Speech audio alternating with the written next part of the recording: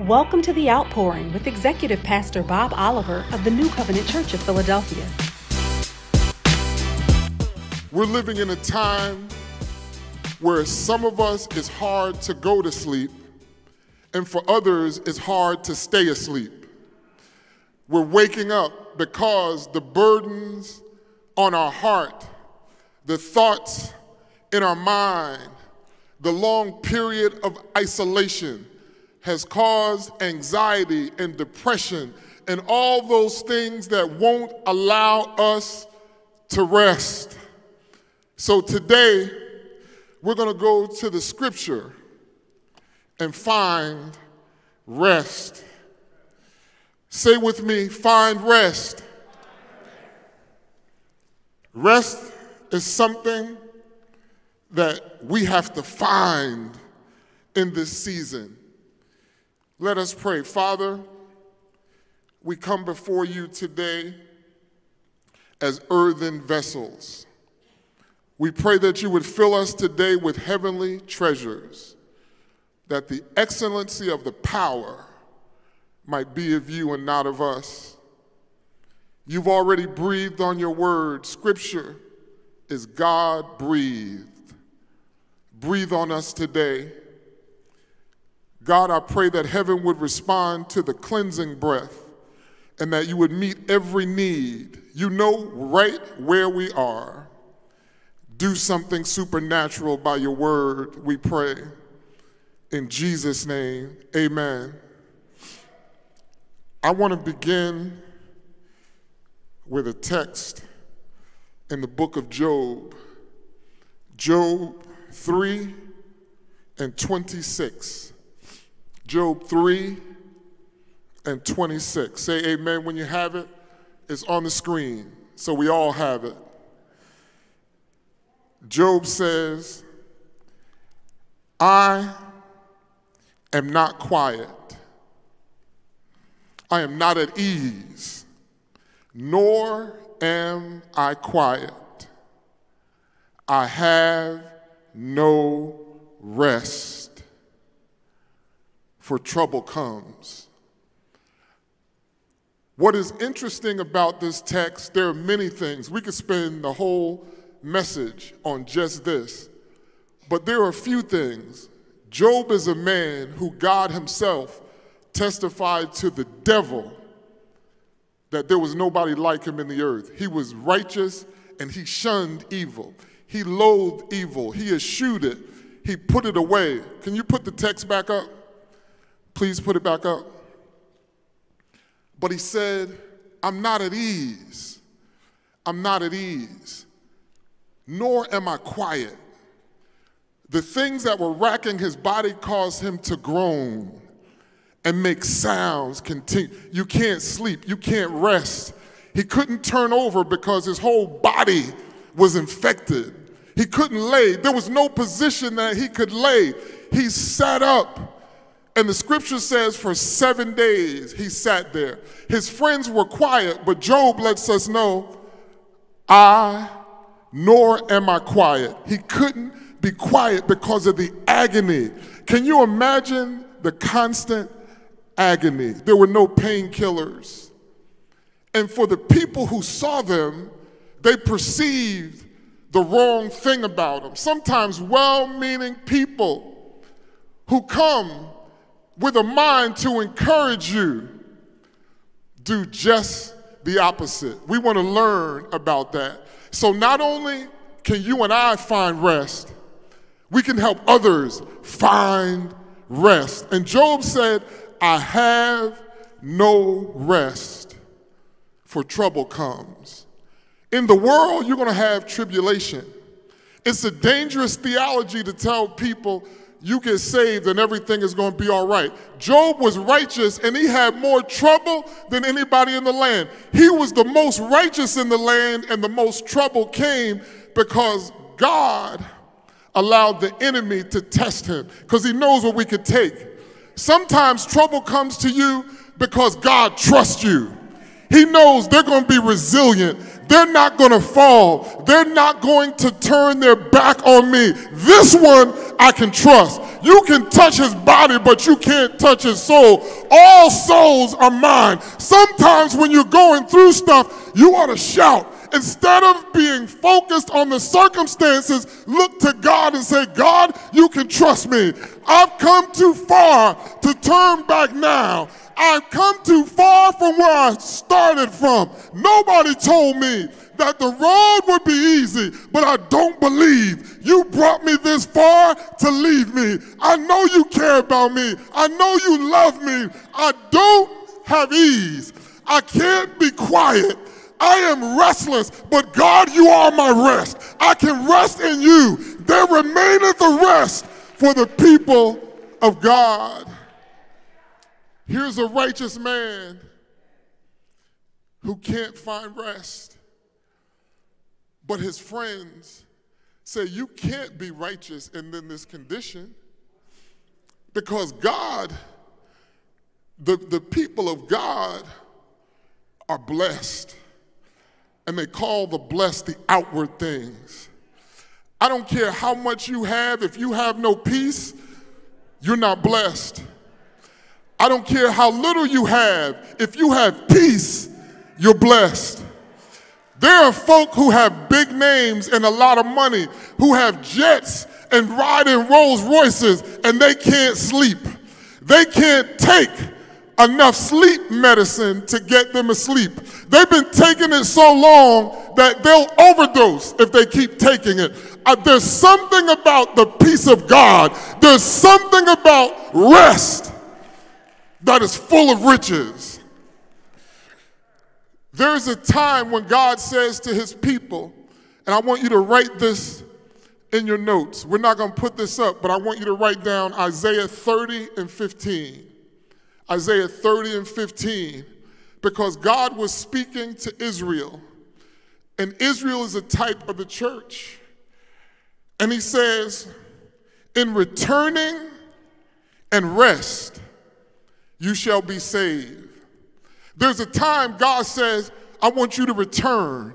I believe that one of the reasons he shook up things with COVID is because he wanted his church.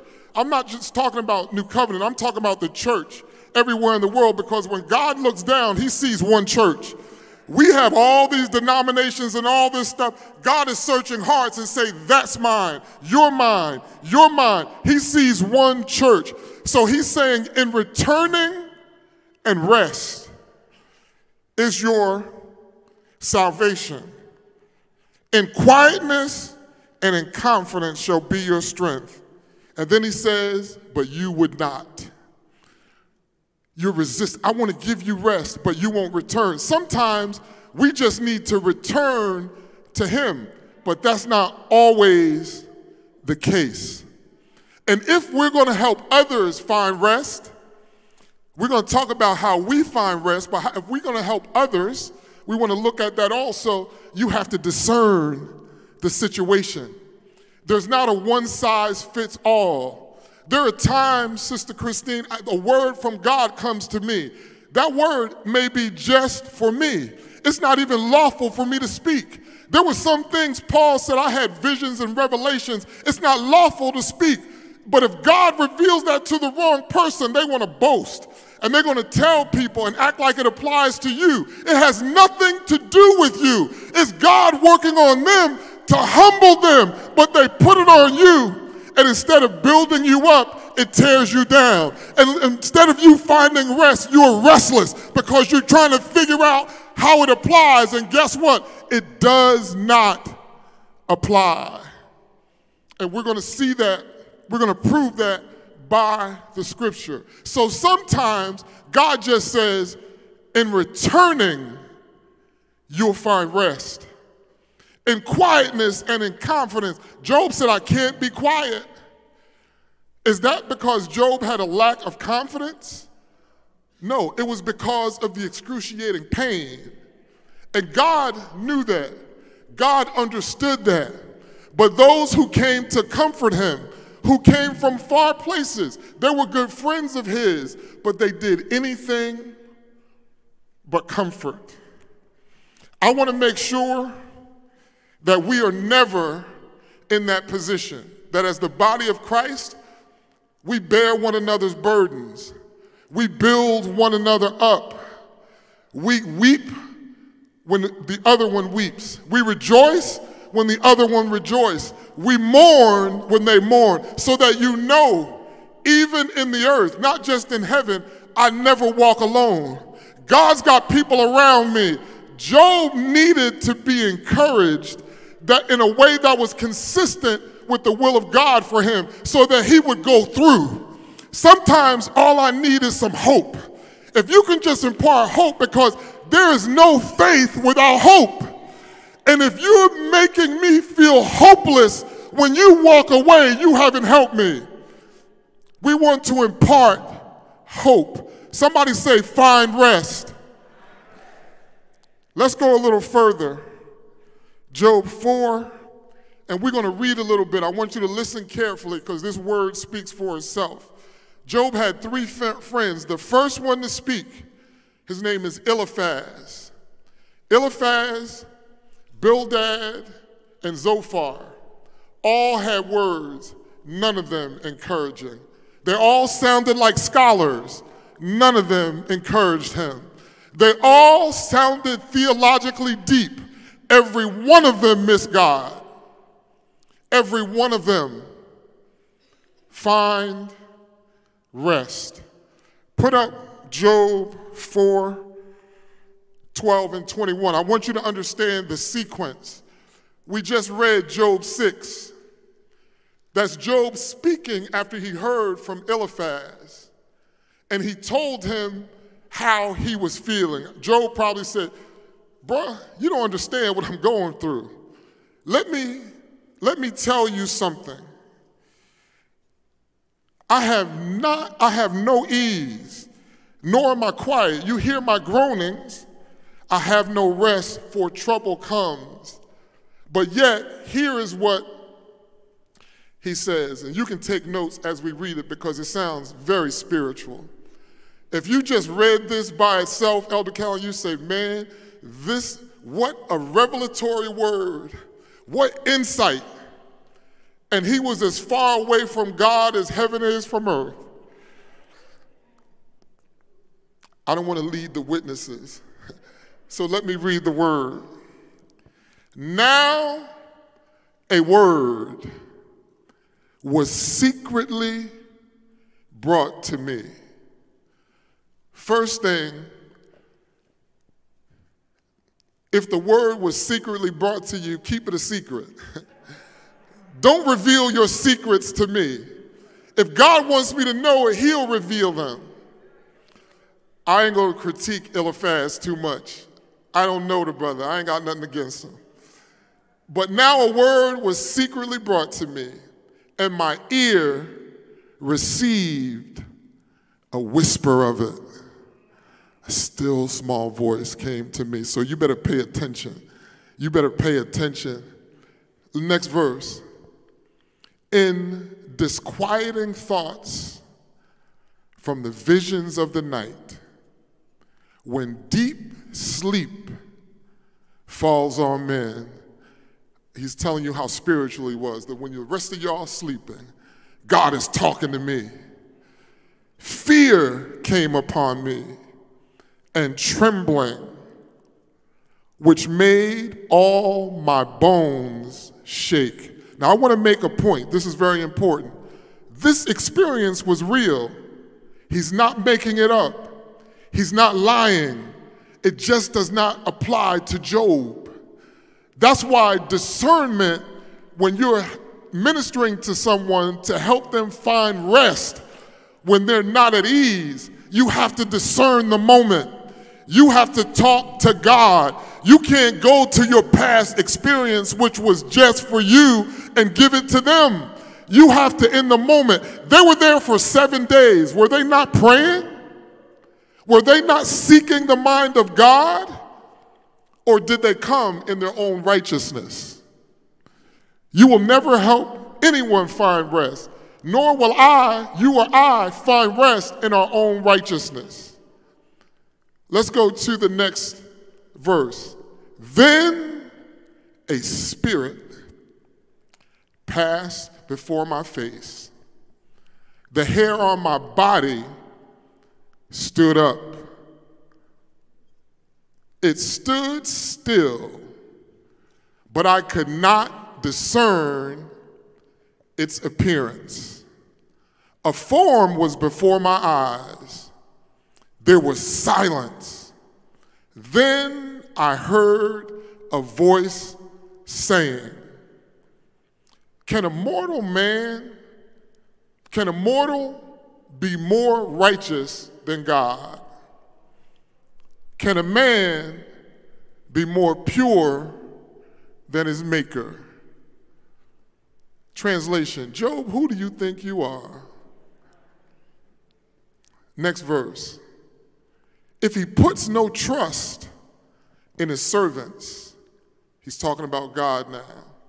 If he charges his angels with error, how much more those who dwell in houses of clay, whose foundation is in the dust, who are crushed before a moth.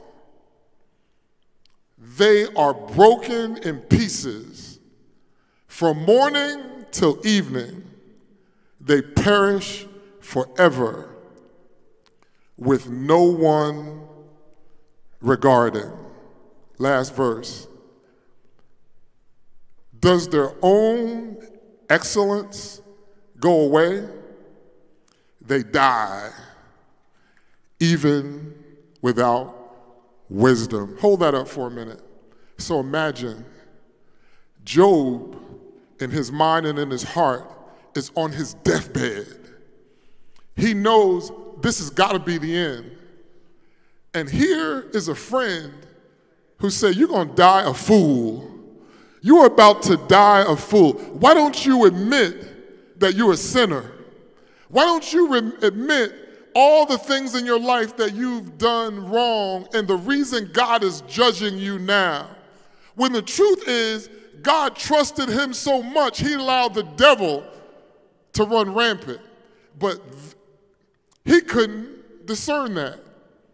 He could not discern it because he did not seek the mind of God. The first way that we can lead people to a place of rest is we must have the mind of Christ. We must have the mind of Christ. When you're in the hospital room, don't come with something premeditated. Pray before you get there. Pray while you're there, because what you want to give is hope. This last line, he's saying, Job, I've been watching you for 7 days, bruh. This is done. Ashes to ashes, dust to dust. You came from dust. But Job was a man of God. I'm sure somewhere in his spirit it bubbled up. But he remembers that I'm only dust. Though the Lord be high, yet has he respect for the lowly. He remembers that we're only dust. The last part of what he was saying is like, you have no value. Your life has no value. When you're gone, you're going to be forgotten. He's saying that to a man who just lost 10 children, who all of his servants are dead. And he's saying to him, you have no value. You're never going to be remembered again. Does that seem like he's giving him hope? No. He's judging him instead of encouraging him. When trouble comes in waves, you need somebody to encourage you, somebody to come and feel what you feel. They don't have to necessarily have been in your shoes. They just need to, it has to be a heart to heart. 2 weeks ago, I was in Charlotte visiting some dear friends, and I went to Elevation Church. And Stephen Furtick wasn't there that day, and the guest was Dr. E. Dewey Smith, who I never saw in person. But man, I love that brother. He brought a word that changed my camera angle on my phone, because I was up, I was down, I'm up again. And he told the story about waves of trouble coming in his life. He was very close to his mother, and his mother died, and it caused great pain. So he had to prepare her funeral. He's the one in the family. He's the minister of the gospel. And his best friend was with him making preparations. 1 hour after they finalized the service, his best friend died suddenly. And now he has sorrow upon sorrow. Not many days hence, his sister, who I think of the siblings was the matriarch, had a stroke and died. Right after that, he has a brother who died. He said in 30 days, I had to do 4 eulogies of people very close to him. He said, everything in me was gone. And he said to the packed house at Elevation Church, don't judge me. Don't spiritualize this. He said, if you have not walked in my shoes, you don't understand. Don't judge me.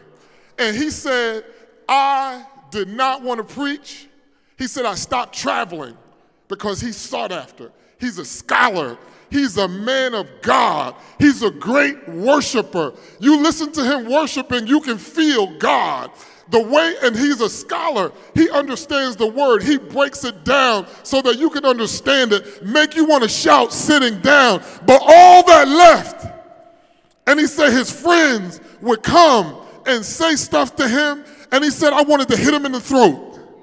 I just wanted to hit him in the throat so they could stop talking. Have you ever been in a place where you need comfort and you have miserable comfort who mean well, but they're spiritualizing things? I just need somebody who's real, who'll just sit down with me, who will feel what I feel, who will reach out and tell me that there is hope, that it's going to be all right. It's painful right now. I know it's painful. I can't imagine you losing your dear mother and your sister and your brother and your best friend when you just together wept together and mourned and planned this funeral, and before the day of the funeral, he dies.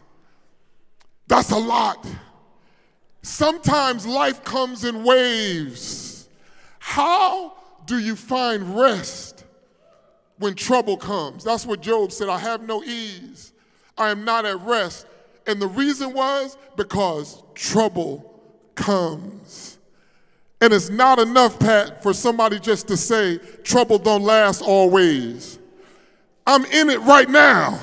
I'm not talking about how long it's going to last. Right now, I have no feelings. I'm numb. I've lost so many people close to me. Life doesn't mean the same. I will never touch them again. I'll never talk to them again. Don't you understand? And he said, I just wanted to hit him in the throat. If you ever feel like hitting somebody in the throat, don't do it. Don't do it. I know the feeling, but you have to restrain yourself. Put your hands in your pocket. Put your hands in your pocket. Trouble comes. So then, how do we find rest? There's a story, a true story. I think it's live and in living color right now. A family in Canada had a daughter named Mia. Their oldest and their firstborn, Mom Barlow, but they had 3 others, they had 4. And she started having trouble with her sight. And finally, they went and got a diagnosis. And she has a progressive degenerative disease that is causing her to go blind. Later on, in 2019, they got their other 3 tested. All 4 of them have the same gene. They're young. They're not even approaching their prime. They're school-age children, all going blind. So what do you do when there's nothing you can do? It's progressive. It's going to happen. Each day it comes closer. One of the ways that we find rest is we take charge. Lord, what can I do with the time that I have? How do I redeem the time? When you redeem the time, there's rest in that, because now you don't feel helpless. Now you don't feel hopeless. Now you don't feel that it's out of your hand. So what they decided to do was to pack their bags and take a world vacation. They wanted their children to see all the beautiful sights that the world had to offer. And there are pictures of them in Europe and in Asia enjoying pools and the kids smiling. They didn't worry about how much it cost. They didn't worry about, are they going to miss school? They said the darkness is going to cover my children in a while. So I want to create some pictures. I want to create moments, because life is about the moments. Life is made up of moments. When we have tough times in our family, and I thought about this as I was preparing for the message, and this is not something we do because we are looking for therapy or counsel. It's just something that God has birthed in us. We talk about a time, a happy time, when we did something together, and all of a sudden everybody is smiling and everybody's contributing, and whatever was heavy is lifted. You don't even remember that. You can be in a blazing argument and all of a sudden everybody's joined together because the moment brings you together. What this family was doing was saying, we're going to redeem the time. We're going to go and we're going to create pictures so that our children have a sense of the light. And when they dwell in darkness, they will remember this, and we can talk about it. And we can bring the pictures of that moment so they won't be blind. In their spirit, they'll be seeing. Although they're in darkness in the natural, they'll be able to see. They took action in order to find rest. Remember last week, for those of you who are here, Willie Moore Jr. Preached out of the book of Mark, the man who was blind, and when Jesus spit on him, it wasn't the spit, which sounds gross. No, it was his DNA. The purest form of DNA is in our saliva. Forensic, when they take a swab of your saliva. That DNA is more pure than even a blood test. They just take a swab and they got it. So Jesus was imparting his DNA. Somebody needs to find rest. Jesus, would you put your DNA on somebody today so that they can find rest? But Willie Moore brought out a good insight. He said, how does this man know what a tree looks like? It's because he saw before. Those children, they're going to see all these sights. And even 20 years from now into their blindness, they will have mental pictures that they can see. So their parents are wise. So one way to find rest, when it seems like the circumstances of life are crushing you, redeem the time. Because our tendency and our proclivity is to wallow in it and to be immobile and to be isolated. That's the worst thing you can do. Don't do that, because rest doesn't find you, you find rest. And we're going to get to that in the scripture in a moment. I want to tell another story with the time that I have left, about a man. Can you put up the picture of Robert Smithis? Some years ago, several decades ago, I was introduced to him, not live, through Barbara Walters. She did a special, and she said, his name is Richard Smithis, Smith, D-A-S. Later on, you can Google him. He's amazing. But she said something that caught my attention. She said, people have often asked me, what is the most memorable interview you've ever done? And she said, I've interviewed kings and queens and presidents and A-listers. I've interviewed princes and people, high-ranking people all over the world. But the most impactful and most memorable was Robert Smithers. And the reason is he was born blind and he was born deaf. Like Helen Keller, he never, not a day in his life, did he ever hear words. What is language to a person who's never heard a word? What is the surroundings of a person who's never seen 1 second in their life? If anyone would have trouble finding rest, and you could understand it, it would be this person. Helen Keller used to get angry and lash out. Smithers never did that. Here's what he said. He's a deaf-blind poet. How does that go together? Where does poetry come from to a person who's never heard and who never saw? How do you learn it? How do you teach? He has multiple degrees, by the way. How does that work? This brother would go to church every Sunday. Every Sunday. For what? You can't hear what's being said. You can't see anyone around you.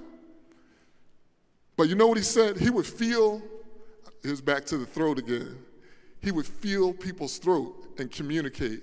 When he was talking to Barbara, he would hold her throat. See, that's much better than hitting him in the throat. That's a better approach. I want to cleanse us of hitting somebody in the throat. A situation gonna come up where you want to hit him in the throat, you can just touch it. So anyway, he said when he's in worship, he feels the vibration of the pews, and that brings him in the presence of God. My prayer for you is that you would feel the vibration, that there would be something that's moving that causes you to sense God, not just what someone is saying, but because the presence of God is so much here. If a man who can never see, Ravella, and who never heard can sense the presence of God just by sitting on the pew, how much more can the seeing and the hearing experience God? He is one of the best case studies I know for finding rest. Here's what he said. He said, blindness takes you away from scenes, but deafness takes you away from people. And when he says it, it has credibility. What does he mean, deafness takes you away from people? Do you know when you're having an argument with anybody you're in a relationship with, a child with the parent, parent with the child, husband, wife, brother, sister, that it is more tolerable for you to yell at me than to be silent, to say nothing. If my wife Denise decides I'm done talking to you and I'm trying to make up and still nothing, that takes you away from people. Don't ever give the silent treatment.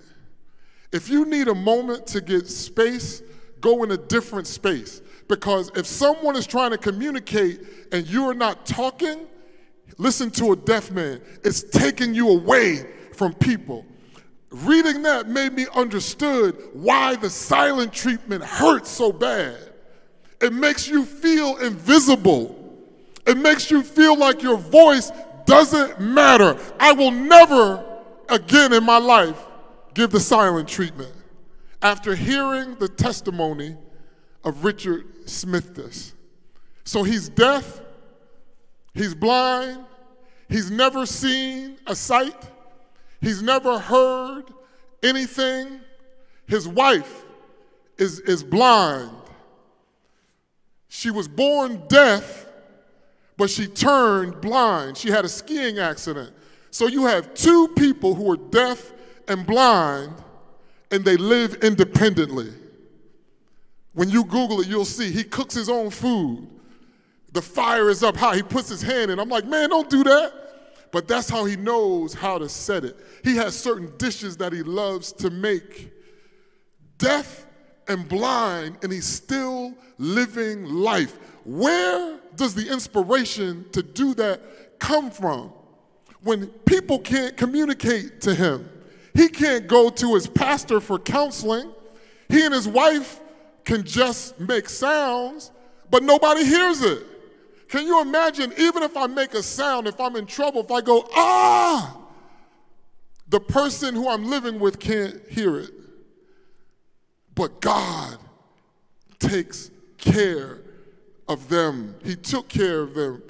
He's no longer with us. Let's go a little bit deeper into his story. He's a poet, and this is a poem that he wrote, one that I picked out because I think it's appropriate for finding rest. He says, I praise my God, for he has guided me through the darkness, too intense to find the day. Now I want you to know these are the words of a man who has never seen, but he says, God is guiding me. Can you see a relationship there? How does he get to know God when he never had a teacher? But he's teaching the world what God is like, and he never saw a sight in his life. He never heard a word. How does he find rest? He says, I praise my God, for he provided me with music when all sound had died away. I've never heard a sound, but I hear music. When I read that, I started thinking, up above my head, I hear music in the air. He doesn't hear music the way we hear it. He can't hear the organ, but he said, God has given me a song. He said, for he provided me with music when all sound had died away. Into the songless darkness of my days, the light of hope and song of love have crept until my spirit sings this hymn of praise to him who woke me when my whole life slept. He said I was living as a dead man, couldn't hear, couldn't see, but God shined a light, and God gave me a song. God showed me light. God took me by the hand and led me, and I said, God, what does this mean? He said the reason he was able to find rest because he totally depended on God. He had nowhere else to turn. It wasn't, he never coveted his neighbor's house because he couldn't see the house. Where he lived, as long as it was warm in the winter and cool in the summer, it didn't matter. He wasn't looking for luxury. He could never drive a car, so he didn't care about a Bentley. His total dependency was on God.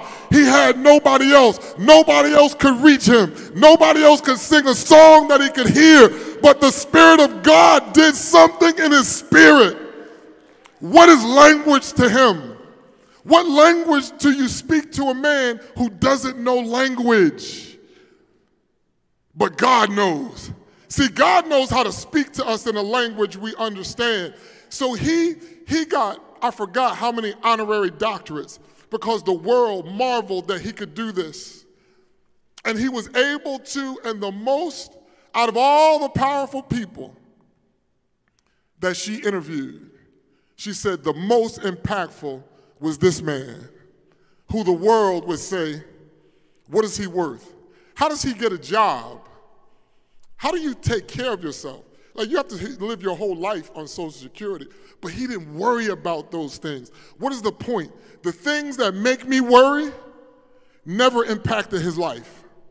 And I realized that if I am going to find rest, I have to have greater dependency on him. Here's the question, and I want you to write it in your notes, the answer. There is no right answer. You all are going to see it different. Which is harder, to praise God and to depend fully on him? The lot of a man like Robert Smithis, who is deaf and blind, or you and me, who can see, who take in all the stimulus, who see things, who are tempted constantly. The one is deprived of everything, and you can lash out, and you can say, nobody knows what you're thinking because you can't express it. You can just lay down and die. But he praised God. He encouraged the world by writing beautiful poetry. He had an intimate relationship with God. So who has the bigger challenge?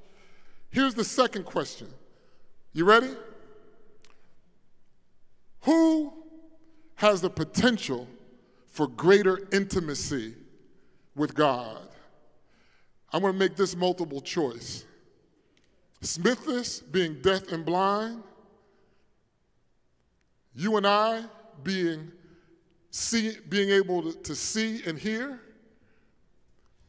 or both? I'm talking about access. Who has the greatest potential? Now, I can tell you from his life, there are not many people that I've met and communicated with, and I know myself, who would have this kind of praise just based on some of the things that trouble me. And some of the things, I haven't had anything this bad happen in my life, but I've complained. They've never known him to complain. Did he have anything to complain about? Could he have said, God, why me? Why me? At least let me hear so I'm not removed from people, or at least let me see, why did you give me this lot? Yet he says, I praise my God. He has led me through the light. See, there's nobody else, so he follows him. He will follow his lead. When you have many options, you ever go to a restaurant like Cheesecake Factory that the menu is 12 pages? You're like, what am I going to choose? You have to do what I do. I know what I like, and I just choose that. I don't even look at the menu. But when there are so many options, one of the reasons God reduces our options through trouble, because it makes the choice easier to choose life. It breaks my heart when my children, who I'd give my life for, choose destructive ways. It causes you to say, God, what? Because they belong to God. You have to say, God, what do you want me to do? What is it? Show me so I can lead them to the light. If God could lead Richard Smithis to the light, he can lead anybody to the light. What is light to a man that is never seen? How do you describe what the sky looks like to a blind man? There are some things that if we had to express it, it would be difficult to do. Imagine a person who never saw in their life, but they could hear and they could speak, and they come to you and they say, Brenda, what is the sky like? Describe it. Could you describe it in a way that is so vivid that they could see it?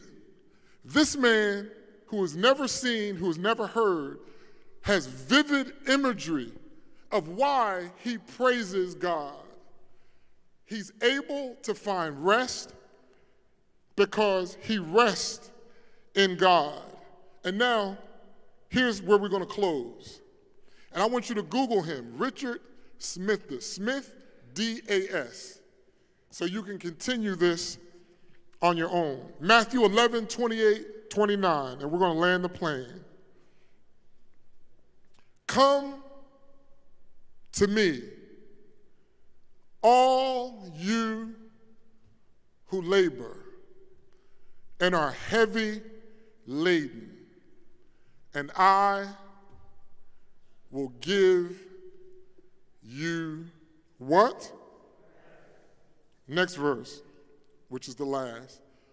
Take my yoke upon you and learn of me, for I am gentle and lowly in heart. And here's the heart of the message.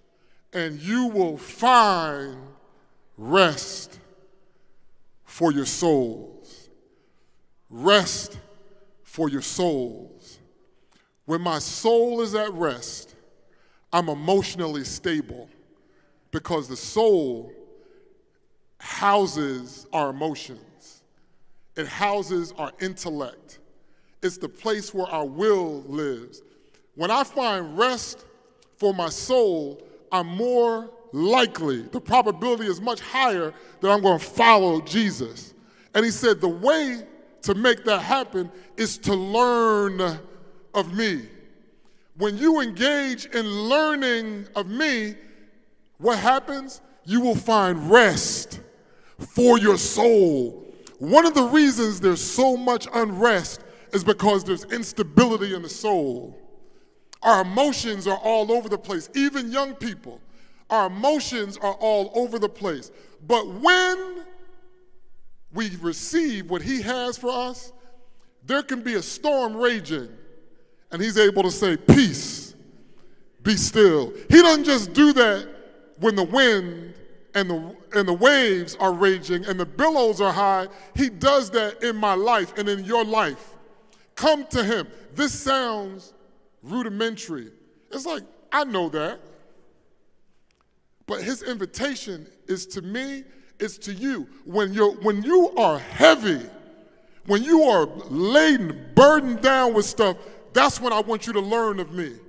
I want you to learn of me. Here's what else he told me to tell you.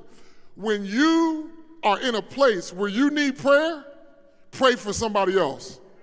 Because when you pray for them, you release faith. Not just in them, but in yourself. You build up your most holy faith by praying in the Holy Ghost. And when you take your care off yourself, you're casting your care on him, you're focusing on somebody else, and you will find rest every time. What the devil wants you to do is focus on the trouble. Even Job, who was righteous, was giving a testimony of his trouble. His focus was on his trouble and not on God, so he had no rest. Somebody say, find rest. Thank you for joining us in service today. We pray that this ministry has been a blessing to you and your family. To give your gift of love and help keep this ministry on the air, visit nccop.church/giving for all of the ways that you can donate to the ministry. Thank you so much for your generosity and God's blessings until we meet again.